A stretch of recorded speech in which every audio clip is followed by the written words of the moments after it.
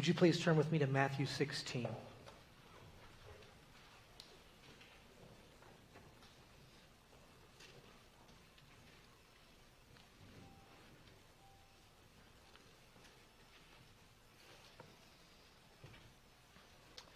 I want to check how you respond to a situation that I faced just yesterday, what your emotions might be, what your feelings might be, and see maybe if we're in sync or if we're not in sync.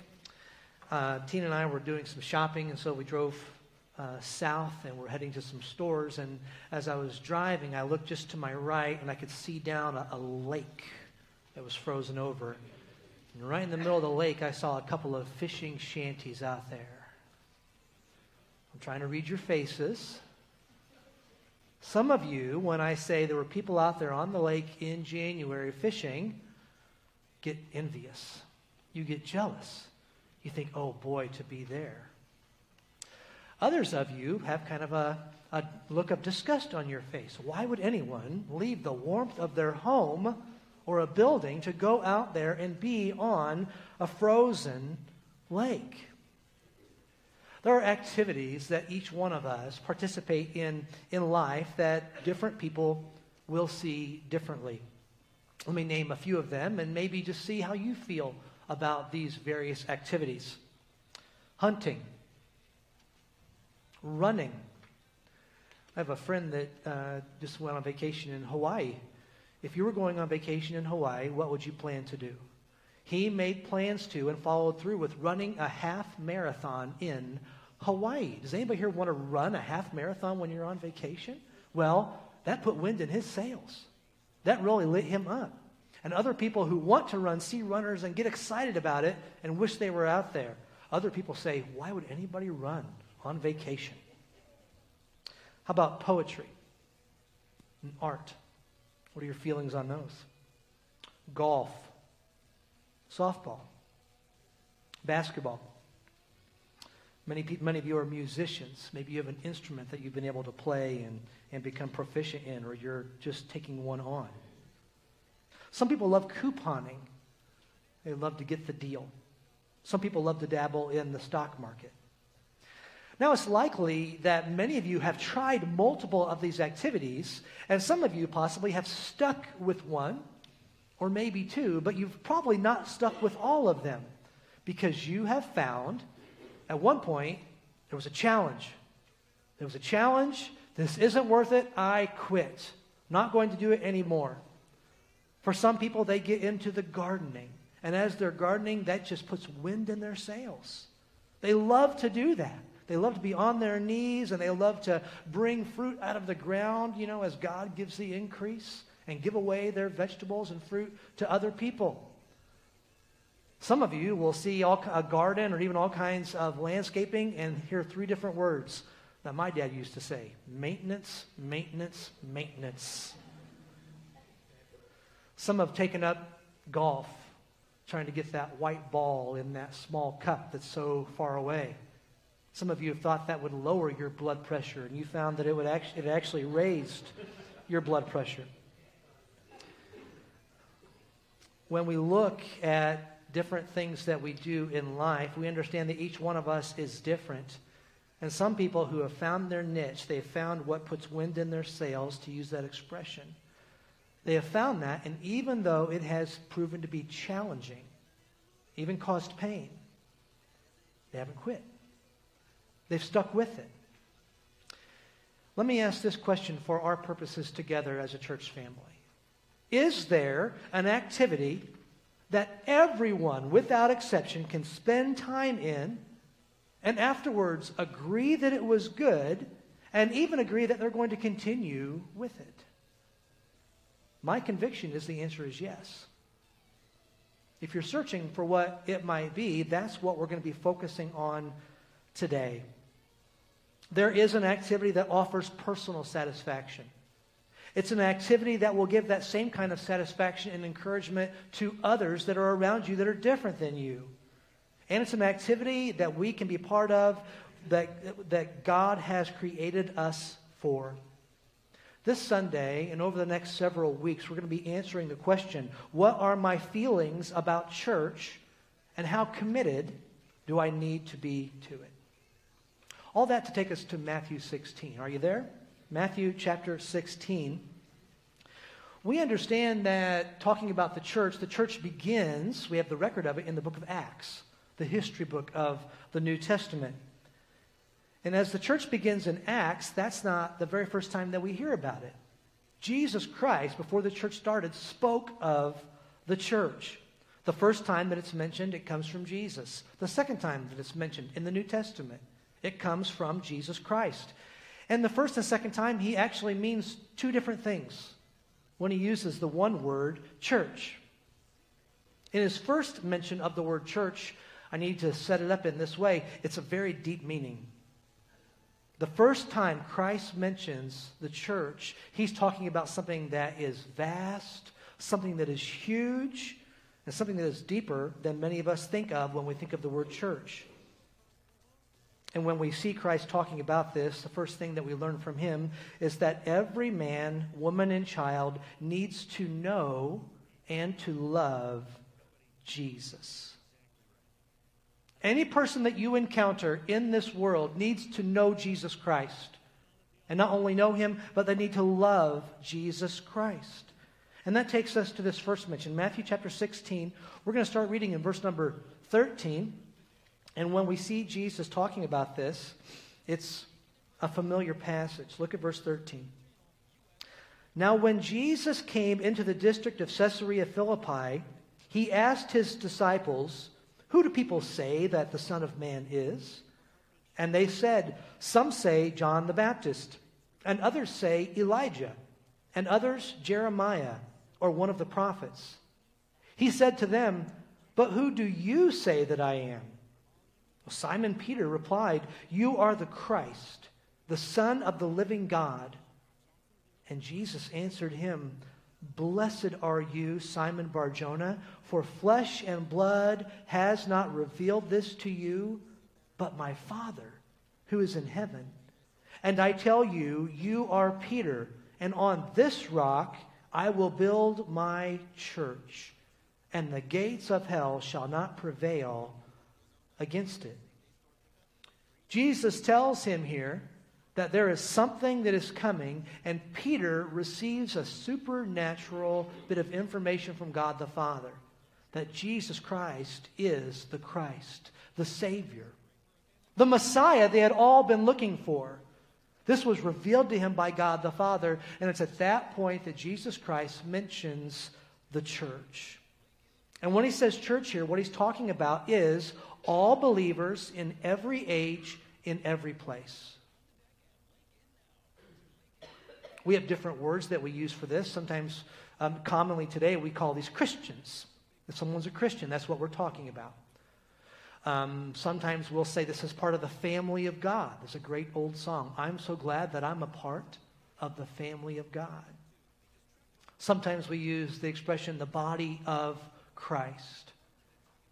And you should know the term universal church. That's what Jesus is referring to here. But what does he mean when he says the gates of hell will not prevail against it? Well, when we think of church, most of us think of the place where we are gathered today, or maybe the people we are gathered with today. That's what we think of when we think of church. But very clearly here, when Jesus says the gates of hell will not prevail against my church, he is not talking about various local churches in that statement. How many churches can we find that are 1,900 years old? I'm not sure if we can find any. Clearly, some local assemblies have began, a group of believers meeting together for a purpose, and they have gone away.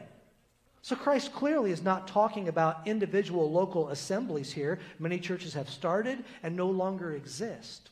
In fact, whole denominations that preach the Word of God clearly have begun and have started multiple churches, and they're not even around anymore. So when Jesus says the gates of hell will not prevail against my church, he's talking here about the universal church. So understand what that means. But please don't miss this. This is so key. to being well educated when it comes to the Scriptures. When we talk about the universal church, that is a very small minority of the times that church is mentioned in the Bible. In fact, over 95% of the time when we find the word church or assembly or something like that, over 95% of the times it's talking about those individual local churches. Know what this means, the universal church. It's the body of Christ. It means that you are saved. But do not think that you can allow that to take the place of being part of a local church. I ran into someone not too long ago where we had some words about this. I don't have words with too many people. But as we were talking, this individual was pushing me pretty hard on what pastors should be doing and what I should be doing and what my problem is. And I tried to walk away. I promise you, I tried to walk away multiple times. And I knew this individual, and I knew that he does not attend a local church. And so finally, I just stopped, and I said, well, let me ask this. What does your pastor say about this issue? And it stopped him for a second and took him back. And then I saw the light bulb go off, and you would have thought I had taken a stick and poked a bear. He came after me, and here's what he said. I'm part of the universal church. That's exactly what he said. You should know what the universal church is. I pray and trust that you are part of the universal church, the body of Christ. But it does not take the place of the second time that God mentions, Jesus Christ, God mentions the church. Jesus says, I'm going to start something, and the gates of hell, the devil himself cannot stop it. Now, if the devil or one of his demons was overhearing that conversation, okay, Jesus, you're saying you're going to start something, and nothing's going to stand against it, I have to think that the devil might have said, I don't really need the gates of hell. Just give me about half a dozen to a dozen different people with different ideas that think differently, and let's put them in the same place, and it'll fall apart all on its own. And that's the second thing that we see here. Turn over to Matthew 18. We're going to find the second time that Christ mentions the church.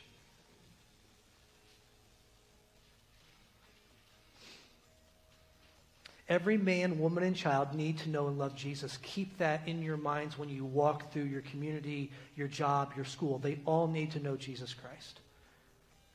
And on top of that, every individual who knows and loves Jesus needs to be an active part of one of his assemblies. It is a command, and it shouldn't have to be a command. It should be something that we want to do. So in the book of Matthew, we find Jesus talking about the church a couple times. He says, I will build my church. In Acts, we find the miraculous start to the church. And in 20 plus other books of the New Testament, when it talks about church, it is not simply for an individual's progressive sanctification, for their growth. In those other books, it is written to a local church, a group of believers. Yes, so that they could grow in their spiritual life, but more so they can work together as a church and so they could thrive.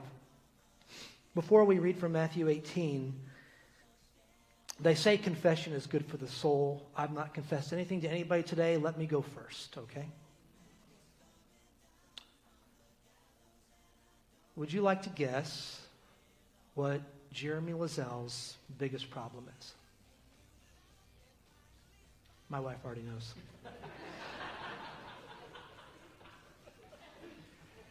Jeremy Lazzell's biggest problem is Jeremy Lazzell.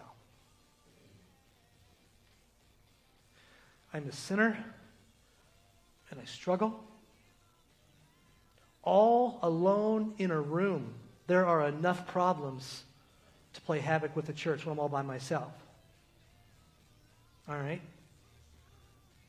You brought yourself into this. What happens when you take two sinners, husband and wife, and put them together? Does that make it easier or harder? Holy smokes. 2 sinners together makes it harder. Okay, can we add? How about dozens? Let's get hundreds. Hundreds of sinners.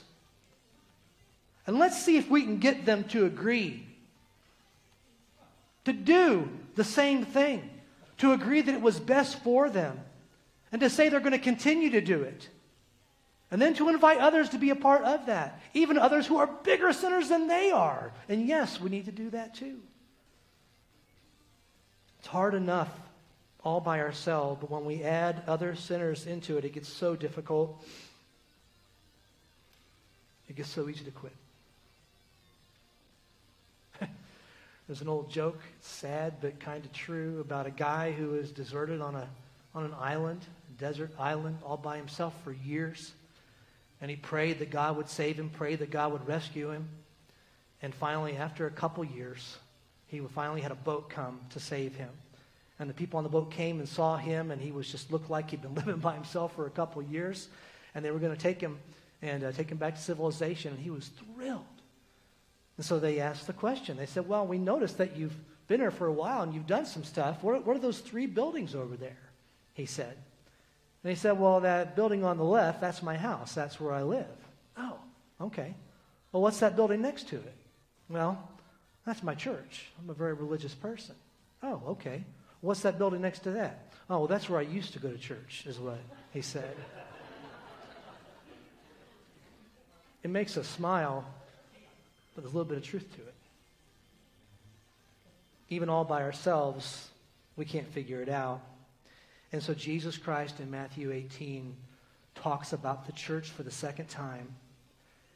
And he mentions here something that we're going to have to grab a hold of, and then even adds to it to help us with the church. Jesus is going to address 2 ongoing problems in the church. He's going to tell us how we can keep the church family together, and then he's going to tell us how we can keep the church family pure.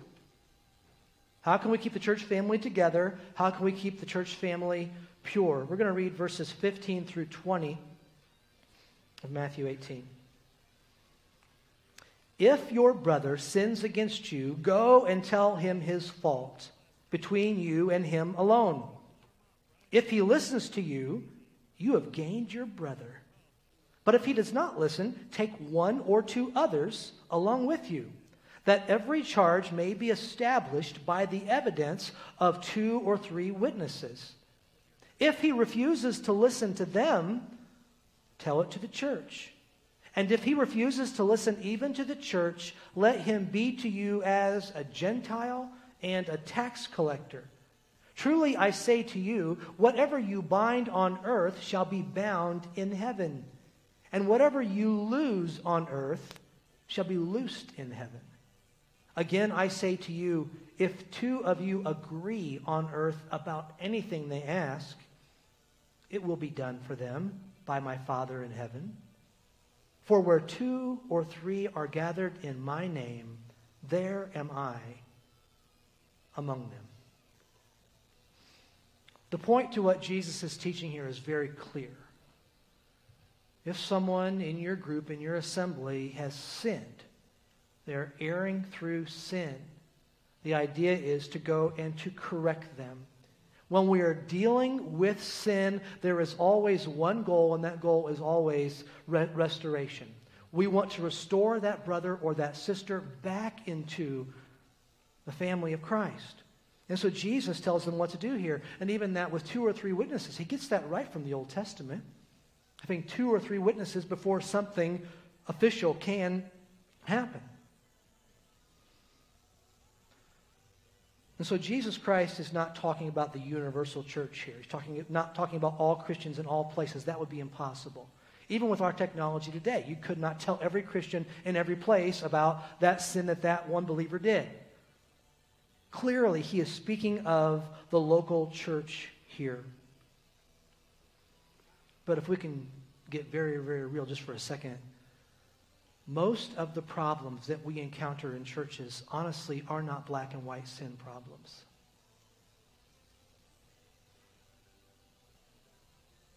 You might try to trace one of them back to pride or to selfishness, I guess. But a black and white, 2 or 3 witnesses, we're going to write it down, and then we're going to take it before the church. And if you refuse to repent from your sin, you'll be kicked out of the church. Most churches aren't about that. With most churches, when problems come up and when problems persist, it is typically a difference of opinion. Or perhaps that tone that you said that word in. I'm not sure what you meant by that. And we allow people, we chew on that.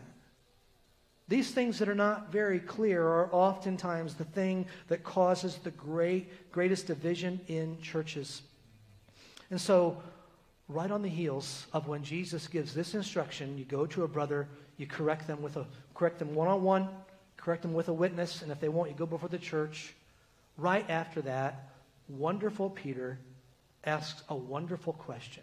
I think it's a genuine question, and it's beautiful that it's in Matthew 18, because right on the heels of how to handle someone who is in sin and how to correct them and restore them, right on the heels of that, Peter talks to Jesus Christ, and he says, okay, well, if I choose to forgive that one, so this is probably like an opinion, difference of opinion, not a black and white thing, but I forgive them. Peter says, how many times do I forgive them? So, same thing. How many times do I forgive them for the same thing? 5 times? No, some of you know. Peter said 7 times. And Jesus Christ answers Peter. And he says, no, not 70 times, but 70 times 7. The point that Jesus Christ is making is you keep on forgiving to keep the family together. How much are we to forgive? You know what this is going to require?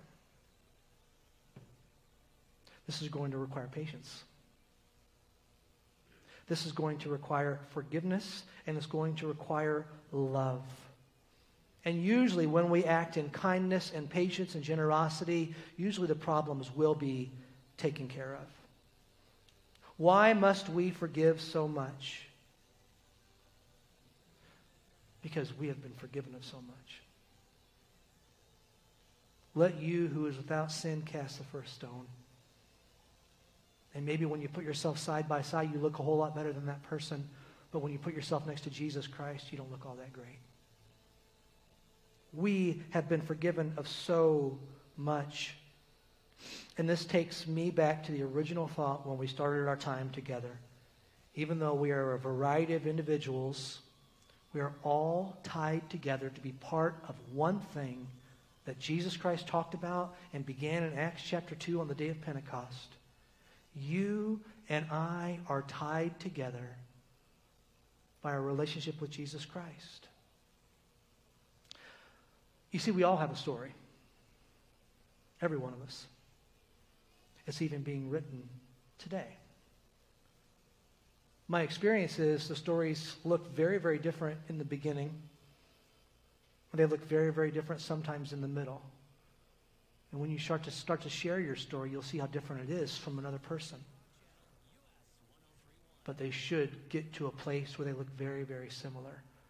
And that place is, I am only a sinner saved by grace. And it's that story that unites us.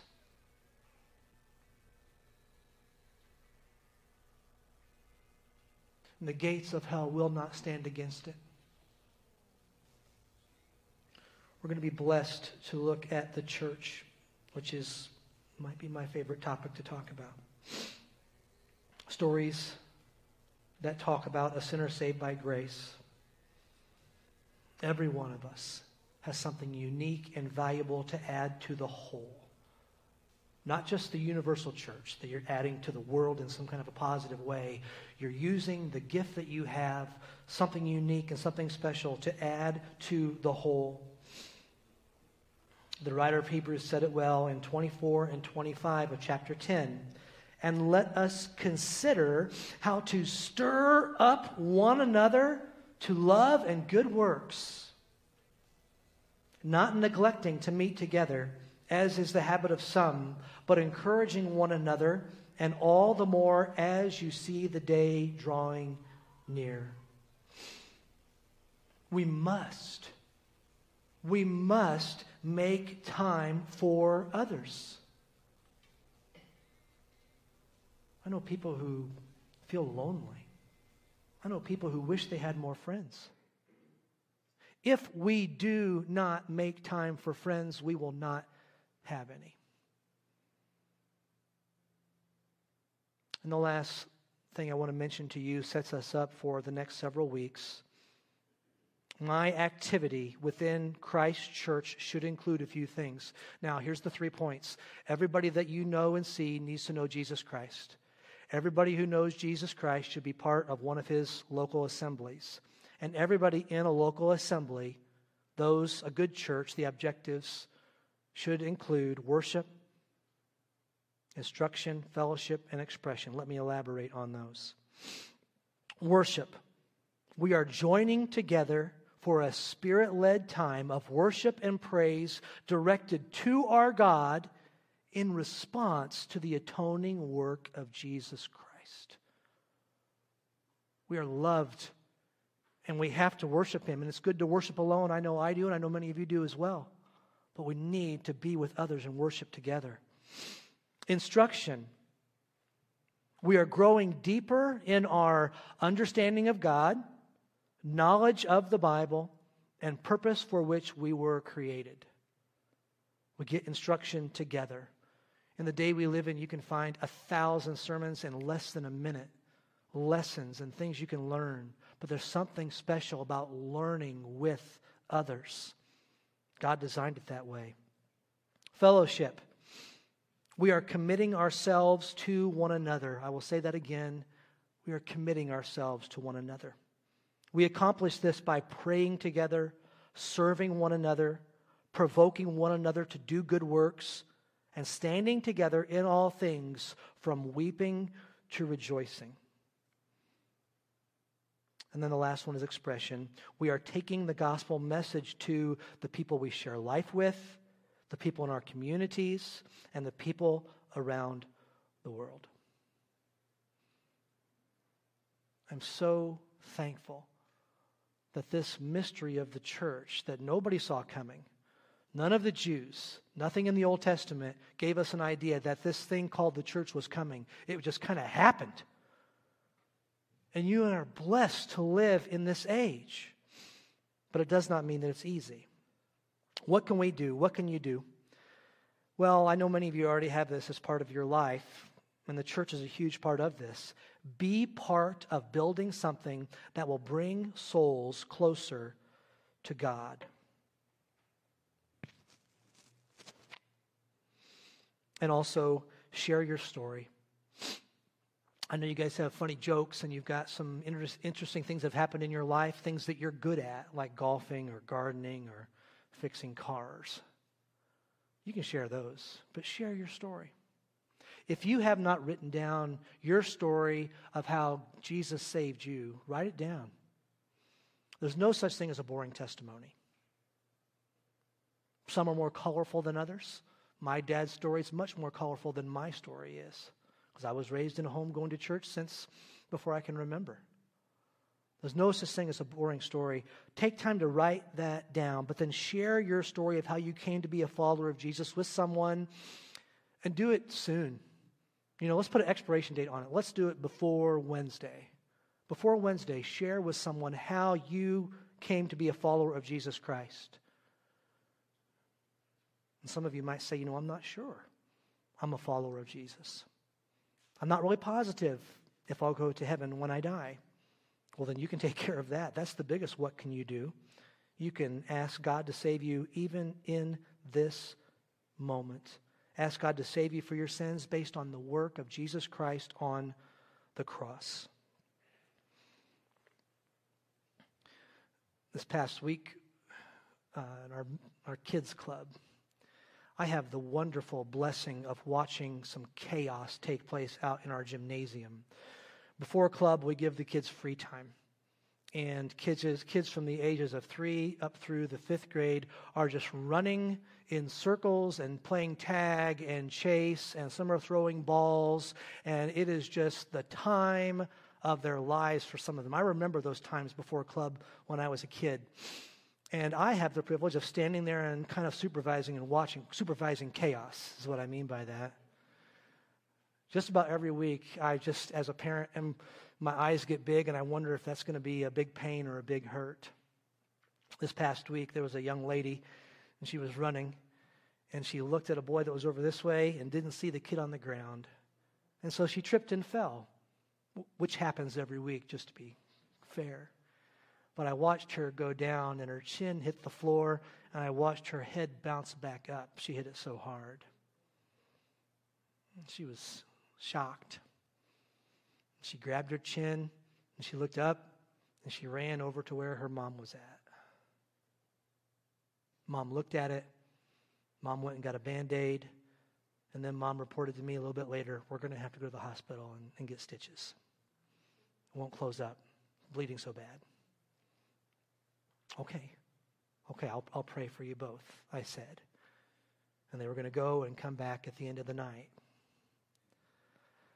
Let me share with you, every week I watch those kids run in circles and bounce into each other. Somebody's crying about, most of the time.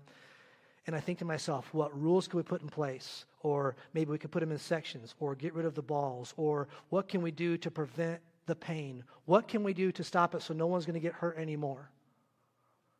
And I hated that this beautiful young girl split her chin. And she went to the walk-in clinic, and they put not stitches but a glue on there. You guys know what the glue is on the chin? It's like a bright purple glue all over her chin when she came back to hold her face together.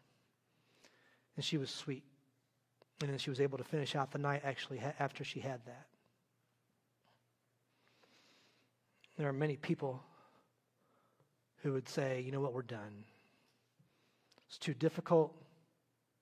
Somebody that I know has been hurt. No more of this. There are a lot of things that you can quit in this world, but God's church is not one of them. You cannot quit His church, the bride of Jesus Christ. You cannot do it and be walking in a way that is pleasing to God. And so we are part of something beautiful that is the local church that Jesus Christ has given us. And we are not part of it because it is without difficulty. But we are part of it because it is essential. Would you pray with me?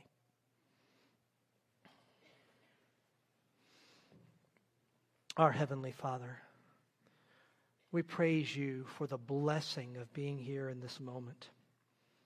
We thank you for sending your Son to die on the cross so that we could all be a part of a universal body of believers.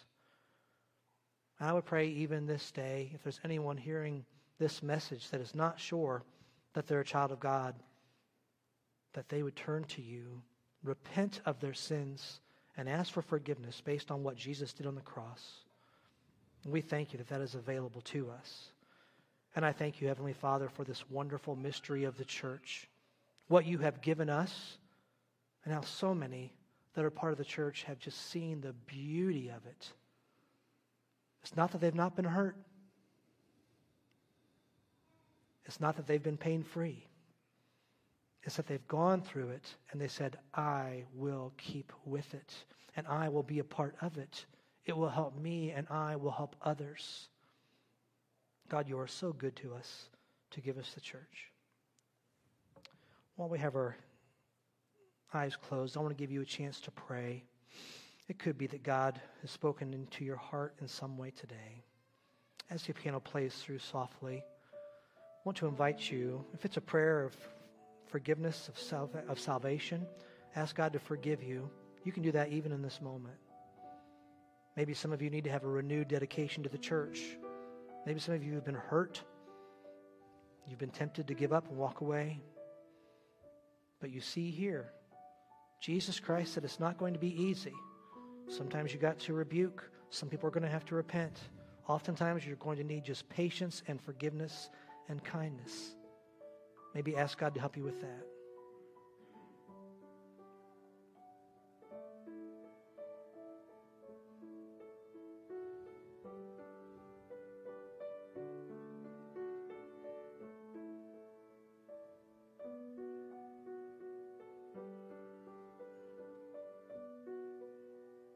Amen.